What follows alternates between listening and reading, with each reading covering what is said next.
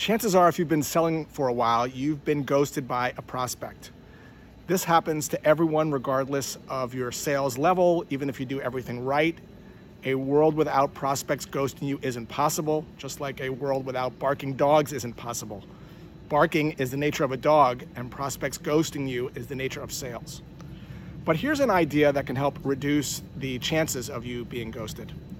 At the end of every call, ask your prospect if they'd like to take a micro commitment. Here's what that might sound like. Hey John, seems like we're aligned. Does it make sense to schedule a proof of concept? And then shut the front door. And listen to what the prospect says.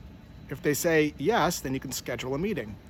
If they say no, you can simply drop back and say in a very humble way, seems like I'm jumping the gun. Where would you like to go from here? Good selling feels like a smooth ballroom waltz. You're leading without stepping on any toes and giving the prospect the opportunity to decide if they want to continue dancing with you. It takes two people to waltz.